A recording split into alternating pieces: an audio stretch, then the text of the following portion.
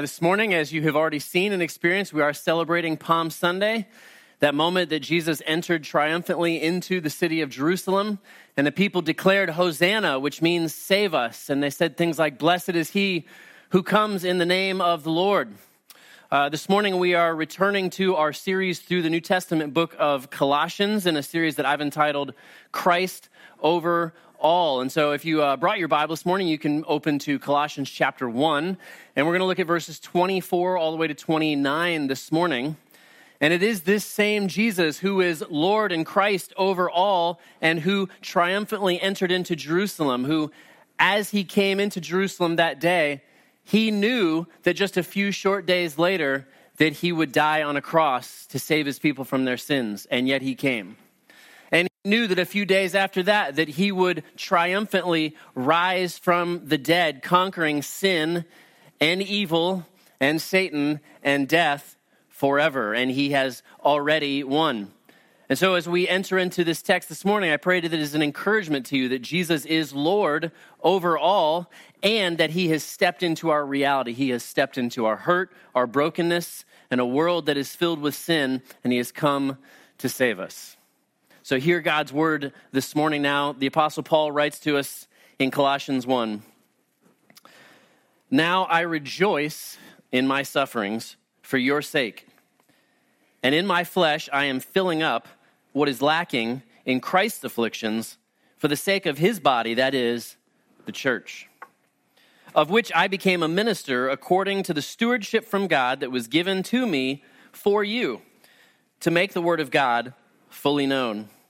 The mystery hidden for ages and generations, but now revealed to his saints. To them God chose to make known how great among the Gentiles are the riches of the glory of this mystery, which is Christ in you, the hope of glory.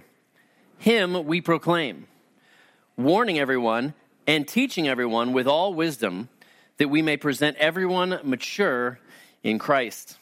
For this I toil, struggling with all his energy that he powerfully works within me. Thus far, God's word. Let's pray together and ask for God's blessing over his word this morning. Heavenly Father, we thank you for your word. We thank you that it is powerful, that it is living and active, sharper than any two-edged sword. And Father, we pray that by your grace and your mercy, you might pierce our hearts in a fresh way. Remind us of our need for you. Remind us that you are everything that we could possibly want or need. Lord, you have poured out with extravagance, with abundance, your love, your power, your truth, and your mercy. And so we tune our hearts to you this morning, and we give you all the praise. We ask this in Jesus' precious name. Amen. 3 ways here this morning from this short portion of the letter to the Colossians that Paul is going to charge the church, both then and now. This church right here this morning, Paul charges us how we ought to live following Jesus in this world.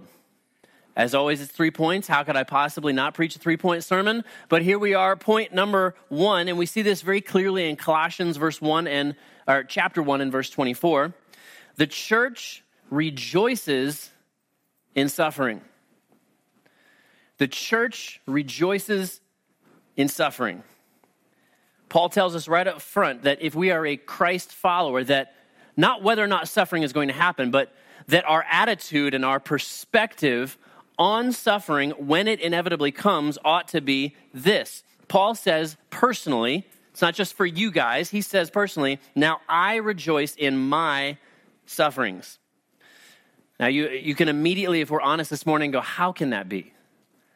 How can I rejoice in suffering?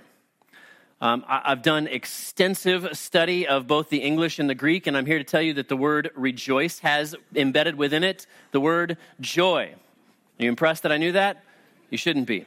Rejoice, joy. Same word, English, Greek, joy. Paul is not saying happy.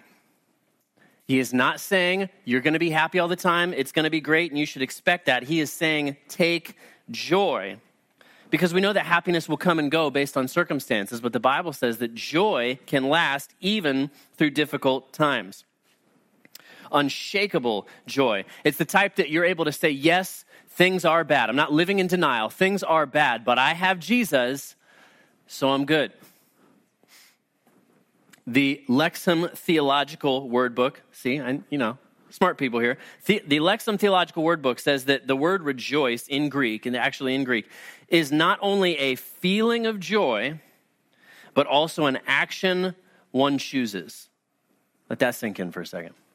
Joy is not just a feeling, it is an action that one chooses. I choose joy is the instruction that Paul is giving to his own heart and to us this morning in hard times. Now, remember, Paul is writing this letter not from his comfy couch.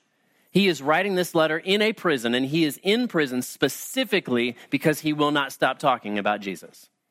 That is the context with which he writes these words. And we ought to recognize that this is nothing new under the sun. Political powers, religious powers, and people on the street will hate the good news of the gospel, and they will push back, and those who follow Jesus will suffer. In fact, we know the glorious power of the gospel. Paul used to be one of those people whose mission it was to attack Christians. But then the gospel came to him and changed him. Acts chapter 5 is one of my favorite little stories. And look at how the apostles themselves handled that moment when, in this case, it was the Sanhedrin, which was both a religious and a political ruling party in Jerusalem, said to the apostles, stop talking about Jesus. And listen to how they react. Acts 5, 40 and 41. And when they had called in the apostles, they beat them. It's a great way to start a conversation. They beat them and charged them not to speak in the name of Jesus and let them go. Then they left, the apostles left the presence of the council. What? Rejoicing that they were counted worthy to suffer dishonor for the name of Jesus. They chose joy despite the fact that they were suffering for the name of Jesus. Okay, this is not like, oh man, I can't seem to get rid of that squeal in my brakes. It's just a hard day, okay? He is suffering because they are suffering because they have chosen to make Jesus everything in their lives. Now, the next phrase that Paul uses here is actually one that's fairly debated among Christian scholars as to precisely what he means. Paul says, I'm filling up what's lacking in Christ's afflictions for the sake of his body, the church. Now, let's be clear on it. Here's the things that everybody who has studied this passage, here's what they agree on, just to be clear. It doesn't mean that Paul is somehow adding to the work of Jesus or finishing off, Jesus, you didn't quite do enough work on the cross, so let me just jump in there and finish that off and make sure that everybody can be saved. It's not what Paul is saying. We know that from all of what he's saying in Colossians as well as every other word that he wrote in the New Testament.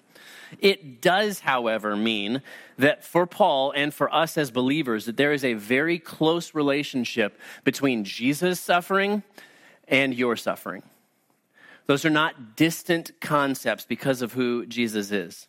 And Paul is saying, furthermore, he's saying, I gladly am willing to suffer in this life and following Jesus because I know that it will benefit you, the church. I'm willing literally to stay in prison because I know that God's going to use it to benefit you, the church. Jesus said this about Paul during Paul's conversion to Christianity. This is the scene in Acts chapter 9 where Paul is converted on the Damascus road. And the voice of Jesus says in verse 16, for I will show him, Paul, how much he must suffer for the sake of my name. Right up front. Paul's been a Christian for like 9 seconds. I'm going to let you know that you are going to suffer for my name. But Jesus says this to all believers, right? In John chapter 15 and verse 18, if the world hates you, know that it has hated me before it hated you. See, the reality here is, guys, suffering and opposition is normal, is normative in the life of the believer. Now, American Christianity, we have very much sought to ignore or deny or twist that or sort of let's get rid of that idea. But the scripture is very clear. And here's the deeper reality. We are always in a spiritual battle. As Christians, it's not temporarily, it's not once in a while, it's not just over there in some other country. We are always as believers in a spiritual battle. What kind of battle? The kind of battle in which Satan has already lost. Anyone got an amen for that? Satan is already lost, okay? But God has given Satan permission in this life until Christ returns to take us home, that Satan is allowed to attack and mess with us. And he messes with us because every time somebody turns in faith to Jesus, and every time somebody trusts God, and every time that someone says, I want to live my life following Jesus, it reminds Satan that he is already lost and he doesn't like it. That's the reality of where we are in this spiritual battle. One of my closest church planting friends is Kevin Bigelow, who is planting Christ Church Beaches up in Jacksonville Beach. And we were together a few weeks ago, and he was sharing, he often goes for, in fact, every morning he goes for a prayer walk, and he was out walking and talking to God, and he was specifically praying about areas that he was suffering, areas that he was struggling, not just as a Christian, but even as a pastor. And he said he just felt like Satan interrupted his conversation with God with these words: I'll stop if you stop. I'll stop if you stop. Meaning, I'll stop harassing you if you will stop talking about and living for Jesus. How about that? And he said, even in that moment, he said, forget it, Satan. I'm not stopping. Why? Because we know the scripture says, greater is he that is in me than he that is in the world. Amen, anyone? I know it's in there, guys. We're going to tease it out today. Believer, take joy because God is with you in your suffering. I don't know particularly, I know we're a church family. I know many of your sufferings, but many of you, I don't know what's going on, or you know my sufferings. But take joy, the Bible says, because Jesus is with you in your suffering. How do we know? Because Paul says that the church is his body. In other words, if you mess with the church, you are messing with Jesus. When you get attacked, Jesus takes it personally. Is that not an encouragement? Acts 9, same scene. Saul is supervising the systematic murder of Christians, and Jesus knocks him off his donkey and says what? Saul, Saul, why do you persecute me? Jesus took it personal. Not why are you persecuting them, why are you persecuting me? See, here's an amazing reality that I think is hard for us to press in on. That is that suffering draws us closer to Jesus. Did you know that? You may not like it. It's okay. But suffering draws us closer to Jesus. Paul writes in Philippians, another of his prison epistles, Philippians 3:10, I want to know Christ, to know the power of his resurrection and participation in his sufferings. That's a hard verse. Here's a better one. Remember Shadrach, Meshach, and Abednego? They refuse to bow down to the idols of this world. They say, it doesn't matter what you do. We're not going to worship anybody but the Lord. And they say, okay, fine. And they throw him into the fire. And what do those prison guards say? They say, we're looking into the flames and we see not 3 guys. Didn't we throw 3 guys into the fire? But there is a 4th, and he looks like a god. The pre-incarnate Jesus standing with his people in their suffering. And when they came out, their clothes weren't even singed. They didn't even smell like smoke. Isaiah 43. When you pass through the waters, I will be with you. Psalm 34:18. The Lord is near to the brokenhearted. Matthew 28:20. Jesus gives us the Great Commission, and he ends with the most important words of all of it. He says, and I am with you always. John 16:33. He gives us the bad news. Hey, they hated me, they're going to hate you. John 16:33. In this world you will have trouble, but take heart, for I have overcome the world. Take joy, believer. Not only is God with you in your suffering, but he is purposing your suffering for your good and for his glory. Romans 8:28. And we know that in all things God works for the good of those who love him, who have been called according to his purpose. Now, we usually hear this verse and we say, okay, that means that God is using all things in my life personally for my good. And that is absolutely true. But here's the beautiful thing. It's not only true for you personally, it's true for the church of Jesus Christ. That he has promised that when you suffer, that God will use it for the good of his entire body. That should blow our minds a little bit. Listen to how Paul explains that in 2 Corinthians chapter 1. For as we share abundantly in Christ's sufferings, so through Christ we share abundantly in comfort too. If we are afflicted, it is for your comfort and salvation. And if we are comforted, it is for your comfort. The church is called to rejoice in suffering.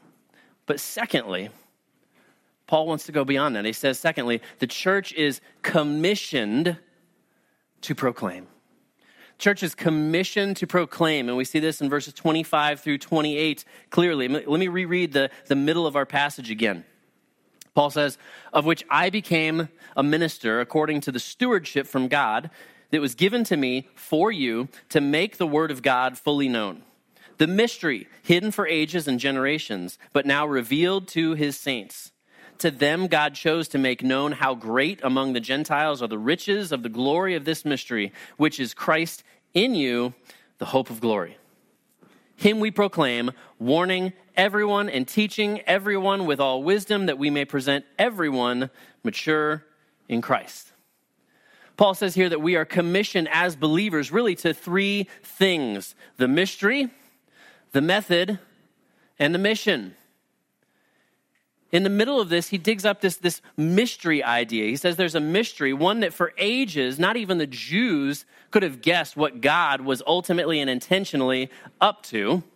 Although it's amazing because there were plenty of signs being dropped by our good and faithful God throughout the Old Testament.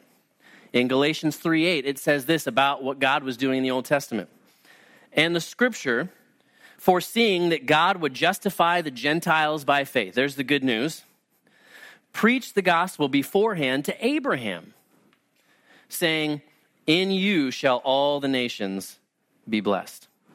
See, God's plan from before the foundation of the world was that God's salvation would extend not just to the Jews, but to the Gentiles. And that's pretty good news, y'all, because I'm guessing most of us here, Gentiles.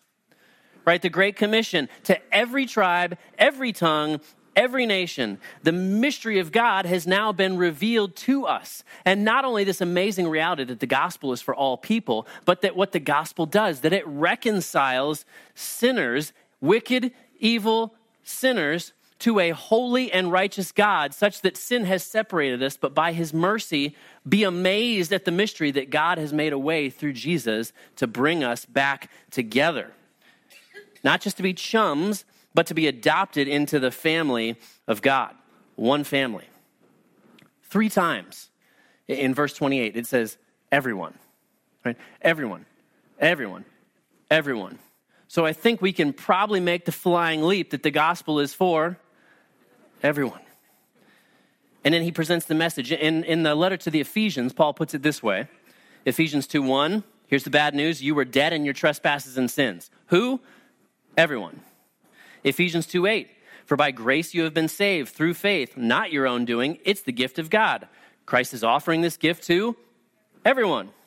Ephesians 2:12 and beyond, he then addresses just the Gentiles, and he says, remember, Gentiles, you were once separated from Christ, separated from Israel, separated from the covenant promises. But no longer you have been brought in. And how did that happen? Because your sins have been paid for by the man Jesus, who is God. He has paid the penalty that you owed and that you deserved. He's wiped out your sinful record and he's replaced it with his perfect record. And all you need to do is give your life to him. Trust in him. Believe that what he has done has been offered to you and receive that free gift that you cannot earn and you would not earn. And you get peace with God. And oh, by the way, thrown in, you also get peace with one another. Jews and Gentiles, not buddies in the Old Testament. Not really buddies in the New Testament too much either. And yet God has said, I have made all people one family, one body in Christ. That's the mystery that we've been commissioned to. Okay, well, what do I do with it? He gives us the method. 3 things there.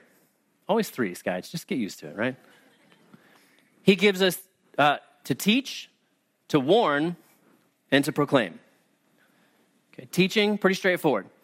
Anyone in Christ can evangelize. Anyone in Christ can share the good news.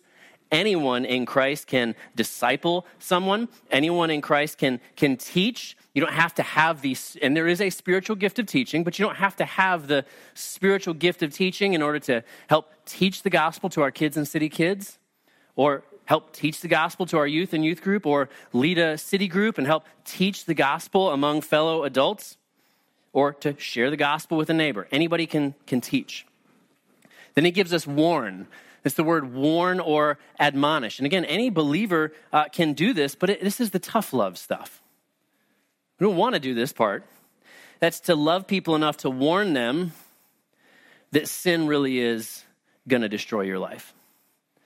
And that's loving people enough to be able to call them out of the darkness, to call them out of their sin into the glorious light, to speak truth into their lives, even if in the moment they don't really want to hear it. That's warning. If you see that someone is putting their hands on the red hot stove, you warn them. But that's what sin does, is it numbs us to the realities and we don't realize what we're doing to ourselves sometimes. And then there's proclaim. And I have great news, because all believers are commissioned to proclaim as well. And there's sort of 2 things going on here, and both are very beautiful, because Paul says he is a minister of the gospel. He describes himself in different ways, but he's just saying, like, he's a pastor. He's been called to lead the church. We know he's an apostle. We know he's an elder, but he's just describing his distinct role, called to be a leader. But at the same time, he says that it is, quote, Jesus that we proclaim. And so it is not just the pastor who's supposed to share the good news. Every believer has been commissioned. The whole church has been commissioned to proclaim, which means both our words and our actions communicating the good news of the gospel. Now, and at the same time, not everyone is specifically called to be a pastor or an elder of the church. In fact, elsewhere, Paul will say to be cautious about even entering into such a commission, because it is a high calling. Not everyone is commissioned to specifically preach the word of God, the good news of the gospel, every Sunday morning, but we are all commissioned to proclaim the gospel in our daily lives. Now, Paul takes it a little bit further, and he basically says, well, how are we supposed to do that? And what he says here is to make the word of God fully known. Make the word of God fully known. In Acts 20:27, it's going to say, preach the whole counsel of God. Preaching or proclaiming is not our opinions. It is not our self-help suggestions. It is not our tips for a better life. It's not our moralism. And it's also not we cut out the parts of Scripture that the world finds offensive. It is preaching and proclaiming the whole counsel of God. R. Kent Hughes writes, people cannot know Christ better without knowing the Scriptures. As the gospel, it's the same good news. Every Sunday, if you are looking for a surprise, you will not find one here, because every Sunday, by God's grace, I or whoever is up here is going to preach the same good news of Jesus. It never gets old. We never stop needing it. And here's something else cool. It's never going to get better, because it's already the bestest. It can't get any better. It's the good news that Jesus has come to save us. There's nothing that we could do to earn it, and there's nothing that we could do to lose it. How good is the love of God? And that is what we preach and we proclaim. So we've got the mystery, the method, how we're going to do it. And then they said, well, what's the mission? What's the goal, in other words, for what we're doing? And Paul says it's mature believers in Christ. That's interesting. Mature believers in Christ. New City's mission statement: to glorify God by being and making disciples of Jesus Christ. Okay, we didn't invent that. It's not our idea. We got that straight from the Great Commission, Matthew 28. Any church, that's their mission. They might put slightly different words to it. If that's not their mission, leave. The point here, though, when he says mature Christians, it's not, I got my fire insurance, so I'm good, Christianity. That's not what he's after. It's blood-bought, forgiven, reconciled, justified, sanctified, adopted, sold out followers of Jesus who are growing by his grace in completeness, in maturity, in obedience, and holiness. That's his goal. You know, the Greek word here, when it says mature in Christ, the word mature is literally the word perfect. You're like, well, that's a pretty high standard. How am I supposed to be perfect? I obviously cannot live up to that. I tried this morning when I got up, and I blew it between now and 10 a.m. Sunday. I already messed it up. It is a perfection that is accomplished and purchased by Jesus on your behalf and is being daily written into your life by the Holy Spirit who is at work in you. Think I'm making it up? Just go back a couple verses. Colossians chapter 1 and verse 22. Jesus has now reconciled in his body of flesh by his death in order to present you holy and blameless and above reproach before him. Mature believers in Christ. I got to go to something special last night. Many of you know Andrew Axum, son of Eric and Karen Axum. I met Andrew when he was in 8th grade, and I was a sidekick in youth ministry. And I got to go to a party to celebrate his ordination. This morning, he is being ordained as a pastor of a sister church in Orlando. And he wanted to have a party the night before, and he essentially invited people from every part of his life who had impacted him spiritually, just to have them over for dinner and for him to get up publicly and say thank you. And he addressed each person in the room and said, thank you. Here are the specific ways that God worked in my life through you. That's the goal. Not that Andrew's perfect. He's probably sinned once or twice today already too. But to be able to sit and be a part of that and go, Andrew's 31 now. I met him when he was in 8th grade. I'm not the only person, but God worked in him through me, and he is and will continue to mature in Christ. He's been called to what God has specifically for him, and that ought to be our role within the church, that as iron sharpens iron, that we sharpen one another. We've been commissioned to this work. Third and finally, how are we going to do it? The church is empowered by Jesus. We see this at the end of verse 27. We're going to see it again here in verse 29 at the end. Colossians 1:29. For this I toil, struggling with all his energy that he powerfully works within me. Paul's saying that for him and for us, that the toil is worth it. I'm probably the only one here that has ever experienced anything like being tired. Burnout. I am tired of getting up and doing the stuff in the house that needs to be done. I don't feel like going to work this morning. I am exhausted by a difficult marriage. I am frustrated by children who I want to follow Jesus, but they keep running in the other direction. I'm frustrated that I keep running in the other direction, that these sins that I want to put to death, they keep coming back. And I keep saying yes to them instead of saying yes to Jesus. I'm tired of fighting. Just me, right? Okay, good. Let's go Greek for a second, right? The Greek word toil specifically is a word that was used for working, which left somebody so weary that it was as if the person had just received a beating. Ever been there? It's Friday, it's 4 o'clock, 5 o'clock, 8 o'clock. All I feel like is I just got beaten all week. And Paul says, you can't sustain that on your own, but I have an idea as to how you can do this. Real ministry is going to require, guys, hard work, labor, agonizing. Jesus says, take up your cross daily and follow me.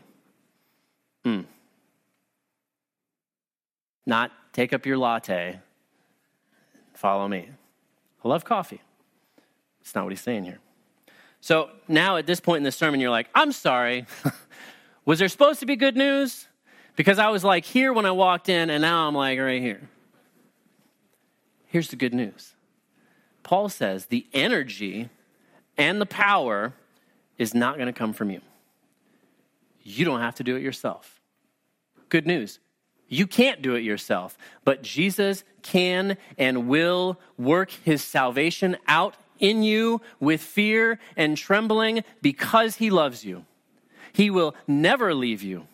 Jesus has come down and done for you what you could not and would not do yourself. He has gone back to heaven, soon to return, and he has sent his Holy Spirit to be your comforter, to be your strength, to sanctify you, to grow you, to empower you. You're not on your own. You need evidence of that? How about Paul? He went from murderer to missionary. God can do anything. God is a miracle worker every single day when he changes one single heart from death to life. This is also great news because it's not about me. It's not about you. It's about Jesus. It's not about how cool and how trendy and how quotable is my sermon. The word of God never returns void. It's God's word. Preach the whole counsel. You share the gospel with somebody and they go, yeah, I'm not interested. You keep preaching. You keep sharing. It's God's power that's going to bring that person from death to life. He did the same thing in you. All we're doing is one beggar showing another beggar where to buy food. God has done in me what I could never do myself. I just want you to know about this free gift that Jesus has given, not only of salvation, but of himself. Jesus has given himself. In the Old Testament, when people would cry out Hosanna, we have the word Hosanna in the Psalm 118 in particular. When they would cry out Hosanna, it very much was a term of desperation. God, save me. I'm hopeless on my own. And seeker, if you haven't come to that place, that's the place that you need to arrive at, which is, God, save me. I'm hopeless on my own. But the word Hosanna shows up in the New Testament as well. Not just here, but we have this scene with the palm branches and everything where they're yelling, God, Hosanna. And it continues to mean save us, but the way that we see it used in the New Testament is slightly different. Rather than saying I'm desperate and I feel hopeless, it's God, save us because salvation has come. Because you are now present, you are here. It's more of an exclamation of just all out praise. God, save us. Salvation is here. And there were many that day who said it, but they didn't mean it. And so, seeker, I would say to you this morning, search your own heart. Would this be the day that you would genuinely mean, Lord Jesus, save me? And believer, consider the reality of this moment when you cry out, Hosanna, Savior, salvation has come. Believer, Jesus has already won. Jesus has already died for your sins. He's already risen from the dead. Your sin and the justice you deserve has been solved. The guilt that you feel has been solved. The shame that you feel has been solved. Walk in that freedom. It allows you to rejoice even in suffering, because you will suffer. He has commissioned you, co-missioned you, and invited you into his purposes to reach the world with the gospel. He doesn't need you. He wants you. And it's not on your own. It's by his power. Amen. Let's pray together. Lord Jesus, Father, Son, and Holy Spirit, we praise you. We cry out, Hosanna. We're desperate. We need you. And we're grateful because salvation has come. And so, Father, I pray for anyone who has never bowed the knee to King Jesus, that today would be the day that as they search their hearts, that they would genuinely say, I can't do it. I know I'm a sinner. Forgive me. Give me new life, Lord Jesus. I take myself off the throne and I want you to be Lord of my life. And Father, I pray for us as believers, Lord, we are not perfect. We admit that freely. We confess to you the multitude of ways that we have sinned, and we are grateful that our sin has been paid for on the cross of Jesus. We are grateful that we have new life in Jesus. We are grateful, Lord, that we can complete what was lacking in that scene when people who didn't really believe threw up palm branches, Lord, and threw their cloaks down, Lord. We do it in joy, in thankfulness. We praise you and we declare, Hosanna, save us. Salvation has come. Blessed is he who comes in the name of the Lord. Father, even as I listen to our children walk into place, Lord, I specifically pray over them and ask that they would know and believe and experience the fullness of your love for them. I pray that the parents and the grandparents and the friends and the aunts and the uncles and the city kids teachers, Lord, that you would just commission them afresh to pour out the love of Jesus into their lives. And Lord, give them soft hearts to cry out, Hosanna, save us. Pray this in Jesus' name. Amen.